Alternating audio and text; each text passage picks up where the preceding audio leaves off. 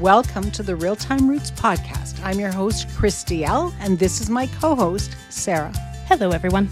At Joybilee, we help you grow your own food and remedies so that you can create health and wellness for your family naturally.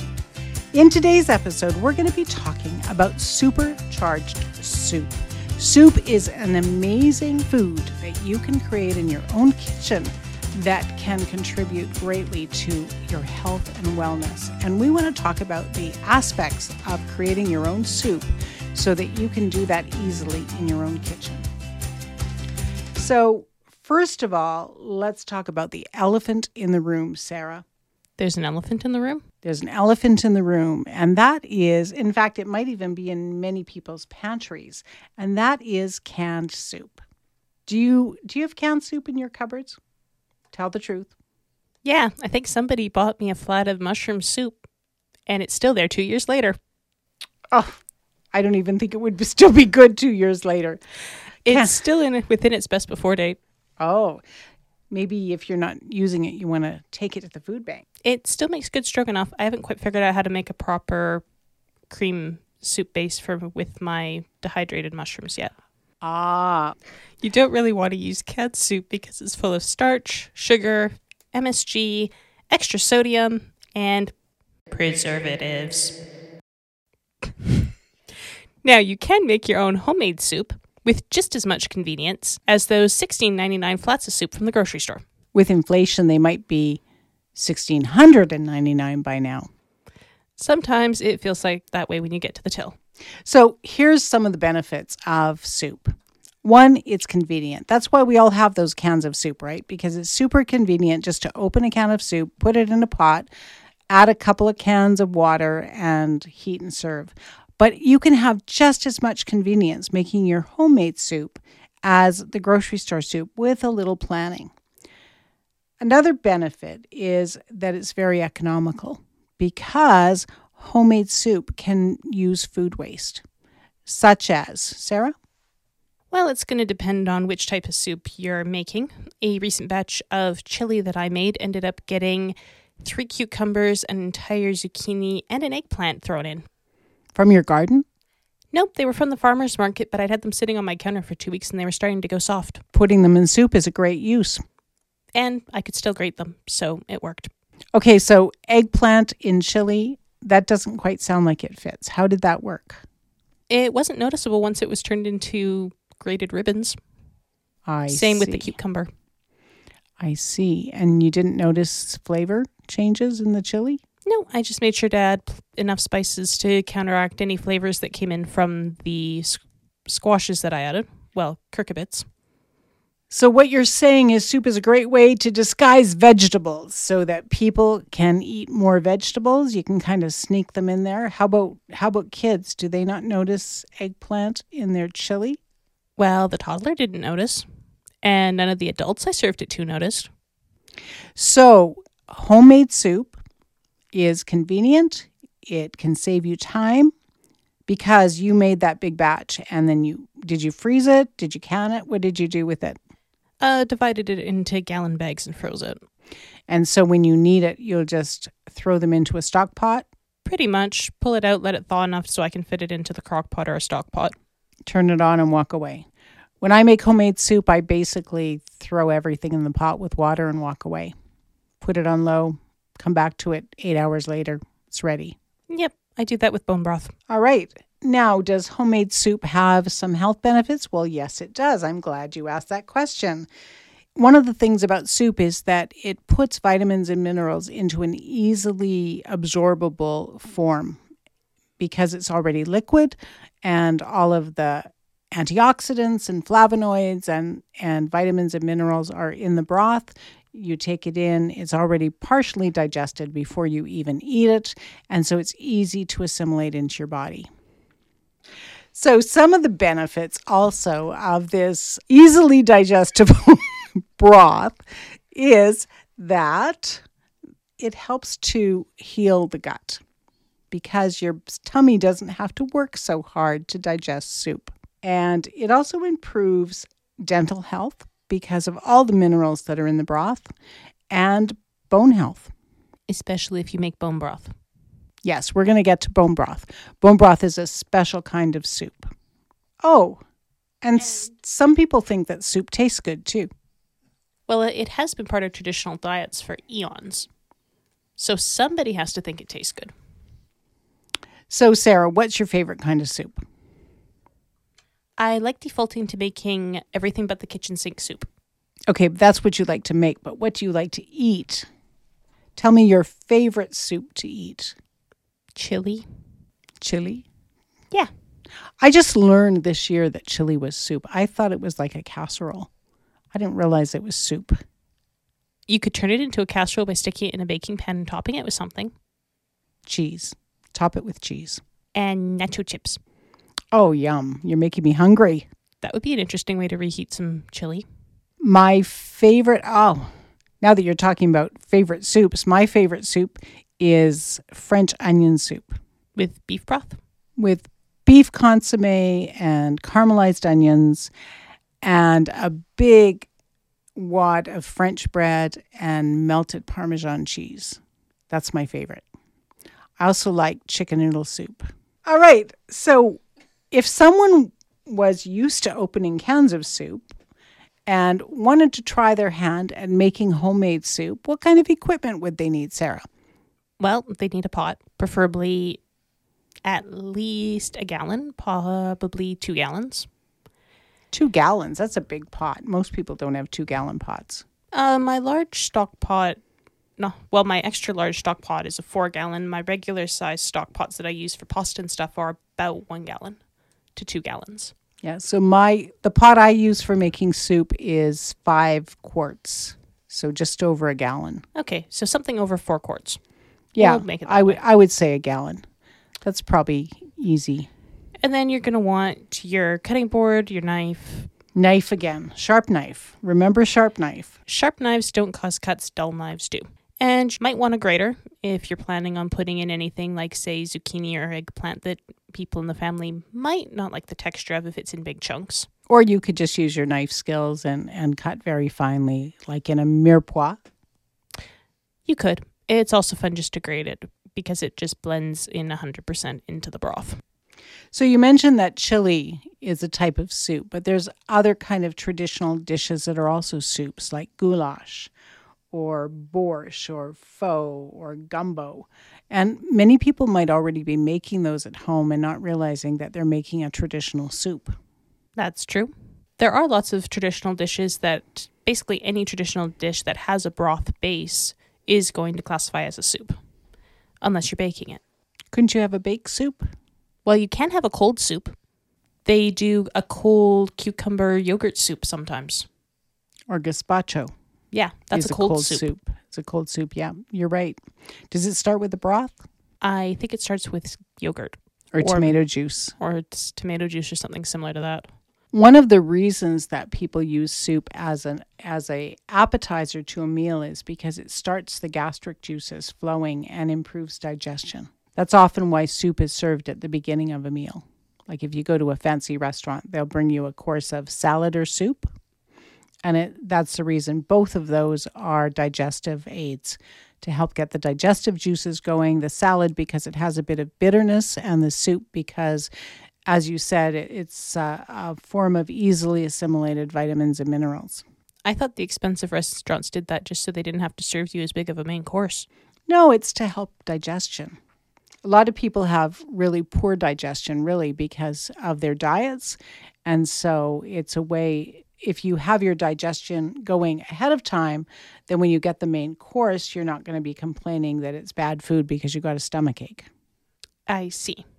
Now, if you're thinking about what type of pot you want to use for making soup, you can use something like an Instant Pot, a crock pot, or any type of non-reactive stainless steel. Why stainless steel? Why not cast iron? Well, cast iron is reactive to anything acidic. So you don't really want to use cast iron, as too much iron in your diet can be detrimental. Yes, that's true. They do have cast iron pots so that are lined with porcelain, and those pots are just fine to use for making soup. Yeah, because they have a non-reactive liner. That's right. So you want the non-reactive side. A non-reactive pot, right. You're also going to need some kind of a ladle, a soup ladle, some stirring spoons, a strainer. Other than that, you probably have those things already in your kitchen.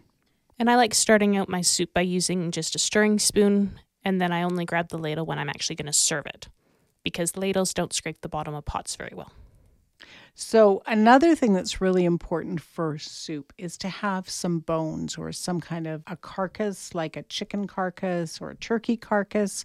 If you have just had a roast chicken or a roast turkey, then this is a great thing to do with the bones. So instead of letting your family gnaw on the bones, cut the meat off the bones and then reserve the bones for soup making. And you'll make a lovely broth that is rich in collagen, which is great for your bones and your joints. Now, the other thing about soup is you want to cook it for a long time, but at a very low simmer. You don't want the pot to come to a boil initially as you're making, say, a broth, because you don't want to damage the protein or the collagen. You want it to be just below boiling as you're simmering. So if you're using a slow cooker, you want to cook it on low. If you're having a pot on the stove, have it on low heat at the right temperature just to keep it below boiling. Now, the other advantage of a slow cooker is that you could set your soup on, get everything in the pot, set it to go the night before and go to bed and wake up and it's ready to strain to get a nice clear broth. Whereas you wouldn't want to put your pot on your stove on the burner and go to bed. Nope, do not leave stoves unattended. Right. But you can leave a slow cooker unattended or maybe start it in the morning and then go to work and come home and it's ready to go. Now, broth is often made out of more than just bones. And often it's made with the initial ingredients being stuff that you normally wouldn't think about eating. Like carrot peels, parsnip peels. Or clean onion leaves. skins, the tough part of the onion that you normally don't chop up to include in a dish. Those onion skins have a lot of flavonoids and even some flavor to impart to broth. So since you don't get a lot of scraps from an average meal, probably unless you're making Thanksgiving dinner, you're probably not going to have enough scraps in a given day to start a batch of broth instantly.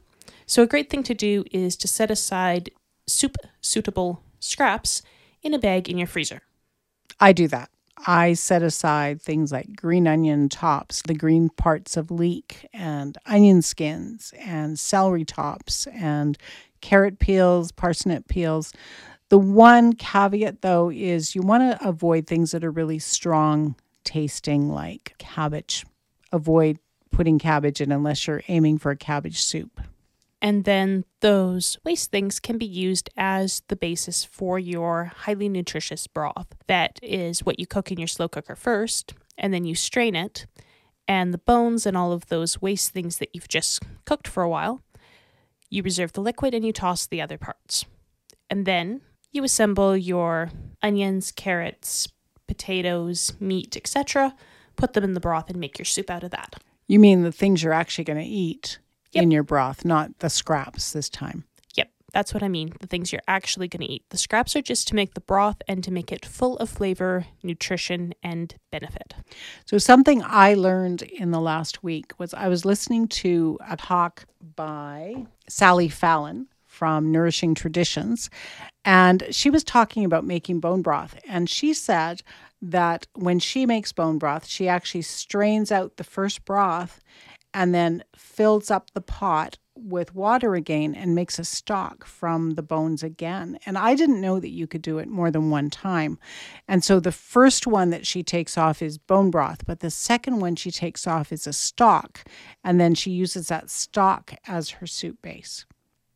Did you know that? No, but it sort of makes sense. And it gets the most benefit out of the material you're working with. When you're making a bone broth, some of the things to do, it's rich in collagen because there's lots of connective tissue. And so it's really good to have bones that have lots of connective tissue, like the gristle and the gelatin. And so when you're working with bones, say you have a bone from a roast or a bone from chicken legs, it's good to include the whole bone. Yep, don't trim off the gristly portions before you make your broth, include them because that makes the broth even better.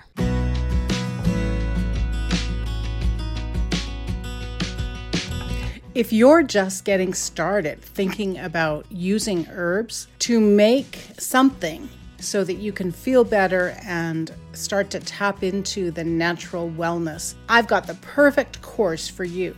My course, the Inspiring Botanical Drinks Mixers and Elixirs course. In this video course, you'll learn how to make healthy beverages that will help you break away from sodas and sugary drinks or plain boring water.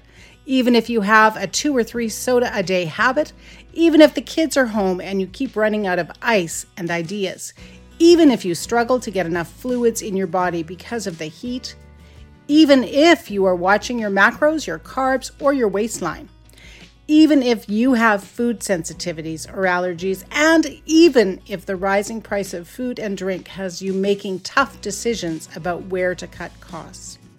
If you are making more food at home and watching your budget, but go to the same bottled beverages day in and day out, this class will inspire you to up your game in the beverage category with healthy and creative options that are also kind to your budget.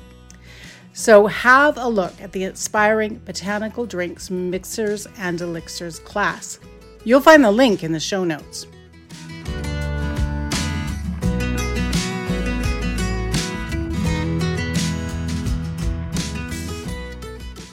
Now, Chris, what shouldn't go in a soup? What shouldn't go in? I would leave out anything that's moldy, anything that is inappropriate for food. I would leave out anything that's super strong tasting, like cabbage. Unless you're making borscht. Well, that's a particular kind. And we've been talking about bones, but you can make soup, vegetarian soup as well. And with vegetarian soup, I would include a lot of herbs like thyme and oregano and parsley. And you can even use like the stalks or the stems of herbs. You don't have to have all the leaves. So let's say you made some pesto with basil leaves and you have the stems left. That's a great thing to add into soup or stock. Do you remember the kids' nursery rhyme, peas porridge hot, peas porridge cold, peas porridge in the pot 9 days old? Some like it hot, some like it cold, some like it in the pot 9 days old. That's actually, that nursery rhyme is about soup, and it was about pea soup. And the reason it was 9 days old is because they used to have the pot of soup on the fire. It was an open fire in the house. And as they took bowls of soup out, they would simply keep adding more water and more stuff. So if they brought in, carrots from the garden, they would put them in the soup. And then that day there'd be carrots in your soup and they'd serve out the soup and then they'd fill it up again that night. And the pot could go on for the perpetual soup pot. It's a perpetual soup pot. And I thought that was just a nursery rhyme, but I was reading something today and they're actually still doing that. There's actually restaurants that will make a pot of chili and have a perpetual pot of chili that they keep adding to. And they actually do a huge ceremony when they dump the pot, clean it, and start over with fresh. And that was profound to me. I'm sure you'd get a very interesting depth of flavor. I think there'd be a very interesting depth of flavor. I'm going to withhold judgment because I've never actually eaten that kind of soup, but I was kind of fascinated that was still happening. You have a wood cook stove. You could technically try it. Yeah, they said that the soup is always kept at least 160 degrees, so it never is microbially active. It's pasteurized all the time, and they just keep adding ingredients. So that is another way to do soup. Let's talk about bone broth. We've kind of hinted about bone broth, but bone broth is a very special soup. It's also super expensive if you buy it to use at home. You can buy it in cartons now to use at home, or you can even buy powdered bone broth that you then stir into some water. I saw some today, and it's super pricey because it is the I would just buy collagen versus bone broth powder. They sell both. They sell both. And so let's talk about it because bone broth is one of the least expensive and easiest soups to make. And so as long as you're making it yourself, because apparently in this grocery store, it's really expensive. Right. Exactly. So let's talk about how to make it. So first of all, the health benefits of bone broth are that they're rich in collagen and gelatin, and that's where most of the health benefits are. In fact, if you're feeling under the weather and starting to feel a little bit sick, chicken soup, Grandma's chicken soup was one of the cures of cold and flu, and absolutely should be in your arsenal this winter as we're coming into cold and flu season. So let's talk about how to make it. Well, obviously, we start with the bones. Right. And my favorite thing is to do like a roast chicken or a roast turkey and then reserve the bones for bone broth. And you don't have to make the roast yourself. You can always use a rotisserie chicken. Absolutely. Great idea. And the second thing you need is vinegar. What does the vinegar do? It provides an acidic environment to help leach minerals out of the bones so you can get them. So surprisingly, they've done studies on the actual amount of minerals in bone broth, and there isn't actually a huge amount of calcium and phosphorus in the bone broth. So the vinegar does leach some, but it's not as much as what people thought. But that doesn't mean the broth isn't healing, and most of the healing comes from the gelatin, the collagen that's in that bone broth. Admittedly, I do like the flavor of adding the apple cider vinegar to the soup anyway. Yeah, it's nice to have a little bit of that acidity. Now, you don't have to use vinegar. You could use lemon juice if you like that better. There are some people that are really averse to the smell of cider vinegar. I don't recommend using white vinegar. It has no nutritional value at all. So a wine vinegar is great, or you could use wine. Wine also has a little bit of acidity. And that is actually one of the reasons that in French cooking they would use wine, is to add a little bit of acidity to the gravy or the sauce, just to give it that more complex flavor. And then this is where you would also add in those kitchen scraps you're saving in the freezer, like your carrot skins, potato skins, parsley stems, celery tops, maybe the guts of pumpkins, especially in October, peels of pumpkin, the peels that you're going to take off. All of those are great things. One of my favorite things is root vegetables. Fall root vegetables in broth is delicious. I love parsnip. It's hard to find parsnip in the grocery store, but I absolutely love parsnip in soup. But right now we're just starting with the parsnip skins. Right, the parsnip skins. And then you want to simmer the broth. It's important that it doesn't actually come to a rapid boil. You want to keep it just below boiling. And as Sarah mentioned earlier, using a slow cooker is a great way to do that. If you don't have a slow cooker, you can also put it on low at the back burner of your stove. If you happen to have a wood cook stove, you can put it on the side of the wood cook stove as well, just to keep it simmering. And you want it simmering for at least 6 hours for chicken. For beef, a full 20 hours is good. If you're working with, say, a fish stock, then it's only a couple of hours. So it depends on what you're putting in the pot, how long to simmer it for. And as we already mentioned, you can use the bones and scraps more than once. First batch will be bone broth. Second batch will just be a very flavorful stock. So don't be afraid to use your bones more than once. And then after you've cooked it, you want to strain it using a fine strainer, and just a fine heat-safe strainer. I let my broth cool to almost room temperature before I strain it. And then I strain it, and then I put it in quart jars and put it in the fridge so the fat can rise to the top. Or you can just transfer it to another soup pot if you have space for an extra pot in your fridge. Right. Now, you don't necessarily have to remove the fat. When I would remove the fat from the top is if I was going to freeze it then to save it for later. But if I was going to cook with it right away, I would just stir the fat in. Usually there's about a 1/4 inch of fat on the top. It's not usually that much unless you're using really fatty pieces of meat with the bones. Now, there's lots of ways to use the broth. You can drink it as a hot drink. You can use it as the cooking liquid for doing rice or rice noodles. You can use it for a sauce base. You could even make gravy out of it if you wanted to. You can obviously use it as a soup base for making more soups. And you can even use it to rehydrate and prepare couscous. Or rice. Or quinoa. How do you say that word again? Quinoa. Sorry. These words that we read but we never hear. Quinoa. So I do want to clear up a misconception. Some people think that you can make bone broth vegetarian, and you can't. Because what you're getting from the bone broth is really the gelatin and the collagen, and that is an animal product. You can make vegetarian stock, and you can get all the flavor, and you can get nutrition from vegetarian stock, but that's not equal to bone broth. It's a different product. Gelatin only comes from animal products. However, if you want to make healthy soup, you can make healthy vegetarian stock. Yes. And it will be full of flavor and full of nutrition from the vegetables. It just won't have the benefits of bones. Or gelatin or collagen, because that's animal protein. Collagen is actually a protein.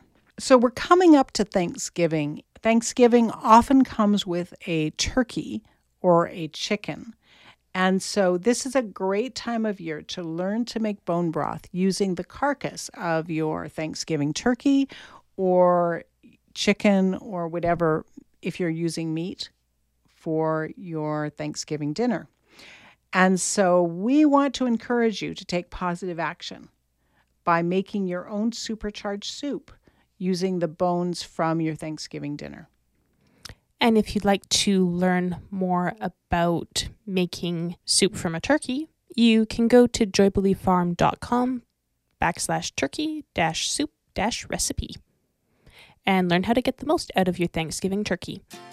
So today we've been talking about making homemade soup, some of the health benefits of homemade soup, how to get started, and specifically how to make bone broth, because bone broth is one of the basics of soup making. In the next episode, we're going to be talking about something fun, something interesting, and something exciting. So be sure to join us for the next episode. Thanks, Sarah, for joining me today, and thank you, listeners, for listening. If you enjoyed this episode, please share with your friends, and remember to like, subscribe, and bye-bye.